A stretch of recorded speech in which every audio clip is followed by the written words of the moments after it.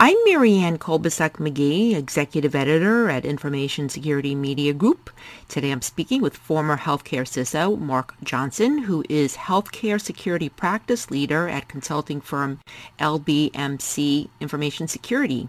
Mark will be speaking to me about some of the top cybersecurity challenges facing the healthcare sector in 2021. So Mark, for starters, looking back at 2020, including the COVID-19 pandemic, what are the top lessons that the healthcare sector needs to learn from in terms of the cybersecurity stance that they should be taking in 2021? Well, the world really got stood on its head in 2020, not the least of which is the healthcare industry as it dealt with a global pandemic, as it dealt with a workforce that is partially on-site and partially remote, dealing with all of those things, and then, of course, the focus on trying to get the right information about the right patient while they're treating in a global pandemic provided a number of challenges.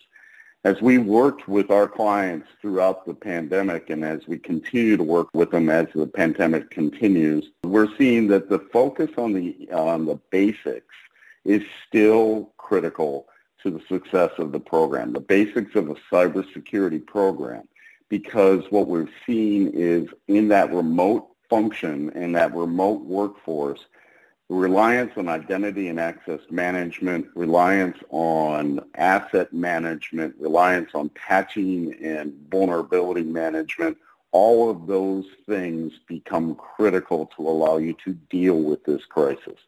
I'm not speaking about the heroes on the front line taking care of the patients, and I'm not talking about the heroes in the research labs who are researching for the new vaccines to cure us or to prevent this pandemic. I'm speaking about the unsung heroes of healthcare IT and healthcare cybersecurity that enable those other heroes to do their job. So, Mark, with that said, the basics are important. What about some of the more mature healthcare organizations and some of the challenges that they are facing, falling victim to ransomware, phishing attacks, even if they think that they've been diligent in, for instance, their identity and access management programs, patching, so on and so forth? What sorts of things are still falling through the cracks, do you think? Well, and I think that's a great point, Marianne. We all saw the warning from DHS and HHS and the FBI earlier in the fall about a systematic ransomware attack against providers in the United States. And a number of our clients, we've helped a number of our clients during that process to say, are we ready? Do we know what we're looking for? Can we quickly educate our teams around that? And it focuses what our more mature healthcare clients are seeing is that it's a struggle between what I'll call the operational conundrum. And that is when you have a program that you're trying to just manage and run, that's kind of the day-to-day operations. And then an emergency shows up or a warning shows up, like that warning that came in the fall. Do you have the discipline? Do you have the process? Do you have the controls in place to allow you to just say, yep, I got that, I know what I'm doing, and I can deal with it? Or do you need to pull all hands on deck and kind of deal with it as an emergency? And in some cases, you need to do that no matter how mature your organization is. And I'm not saying that you can get to a point where you never have to do that, because unfortunately, people are very smart. The bad guys are smart. The good guys are smart. And so sometimes the bad guys are a little smarter. Sometimes the good guys are a little smarter. So what I'm trying to say long term for the more mature is they can't forget about that operational conundrum and balancing that operational impact versus on all hands on deck kind of emergency response. What about third-party risk? We've seen a lot of breaches reported involving business associates and other vendors. Anything that sort of stands out about a pattern or things that these incidents have in common that covered entities really need to be addressing more aggressively in 2021? I think, again, the pandemic has shown us that it's an ecosphere, right? And so you have to look at not just what's inside of your four walls, for want of a better term, but who you're working with and how you're communicating and what data you're sharing and how they're protecting that data. And I saw just recently a study by the Net Diligence Cyber Claims Study, 2020 report.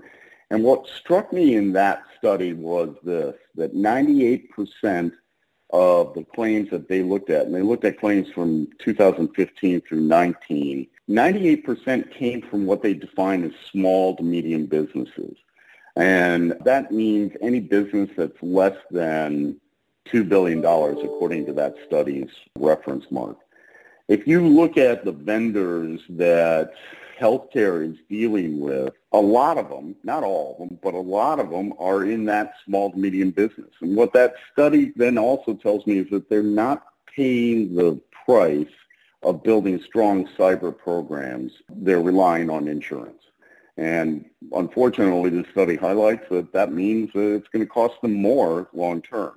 So what does that mean to the healthcare covered entity? It means that the risk from the larger vendors that you're dealing with, so the world-class IT organizations that you're dealing with, that's still there and it raises your profile, but it's probably well controlled because of who they are and what they do.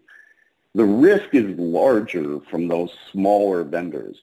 And so healthcare still is not, in general, and still is not taking the risk management of vendors more seriously or as seriously as it should. Part of it's a volume challenge. We're working with one client that has literally thousands of vendors that they have to analyze. And part of it is that they just don't have the resources. The pandemic has shown that that's a challenge as well. When it comes to the vendors, are there certain security practices that they're falling behind in that are contributing to a lot of these breaches that we're seeing?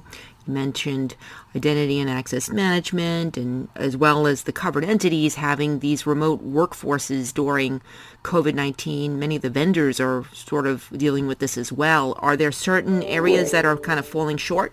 Yeah, and again, it's the identity and access management governance, and it's managing that workforce that's now remote. It's managing the assets that they're using. And when I say managing the assets, it's not just an inventory of the asset. It's the configuration management. It's the patch management, keeping the systems, up to date. We're seeing end-of-life issues that we typically see, meaning, we're sunsetting certain operating systems or vendors are sunsetting certain operating systems, so we got to migrate. So those present issues as well.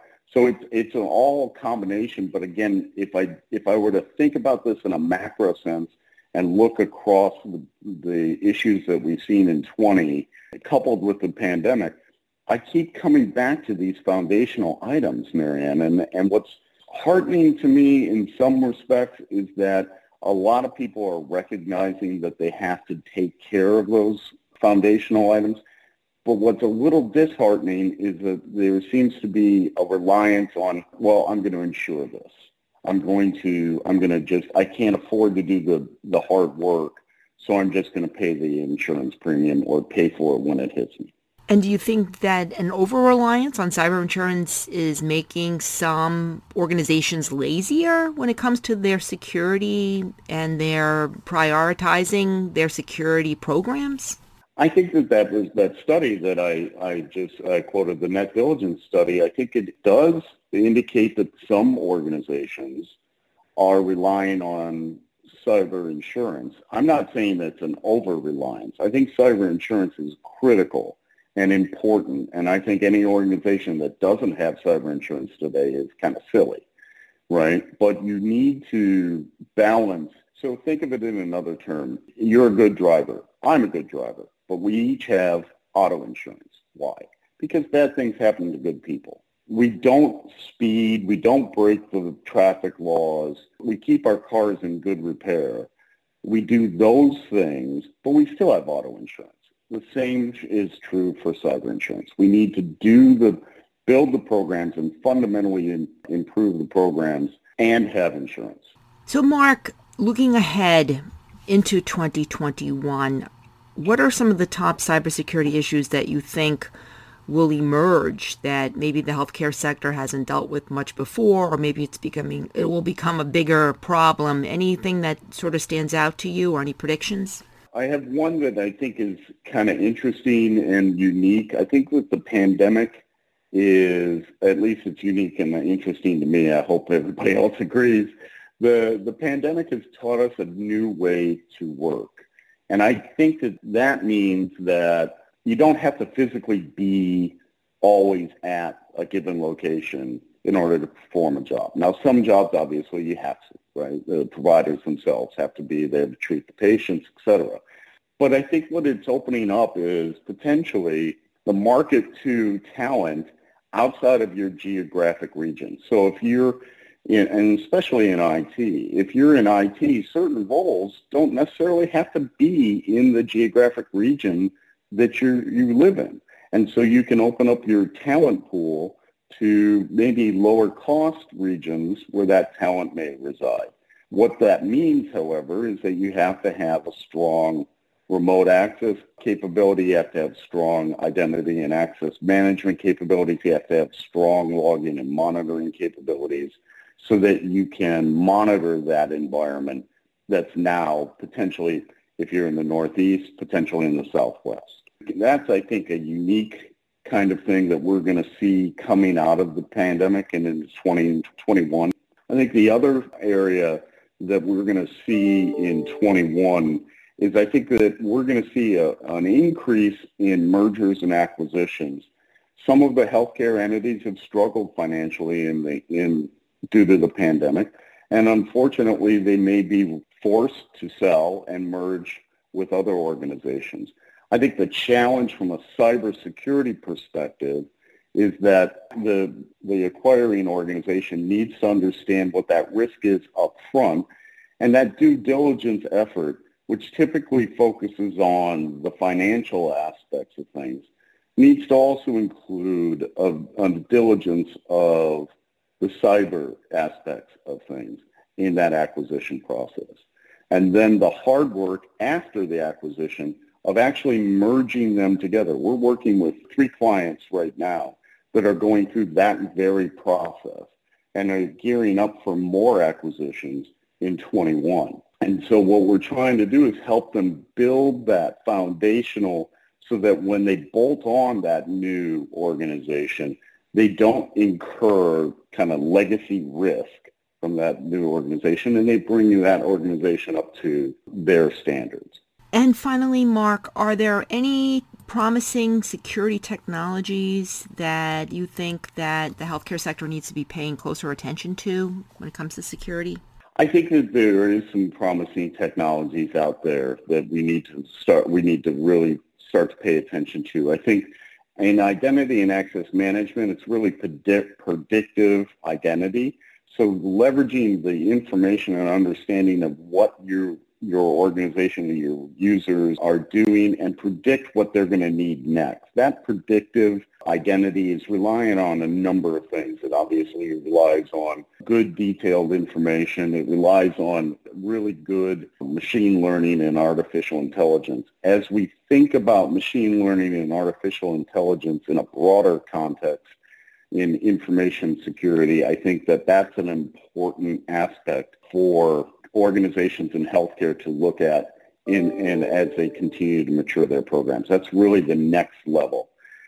I think in the machine learning and artificial intelligence in anti-malware, the organizations like Mandiant and Cylance and CrowdStrike, all of those are really, really changing the face of anti-malware and threat analysis and so forth. All of those things are really important as we move forward into the new threat environment in 21 and beyond.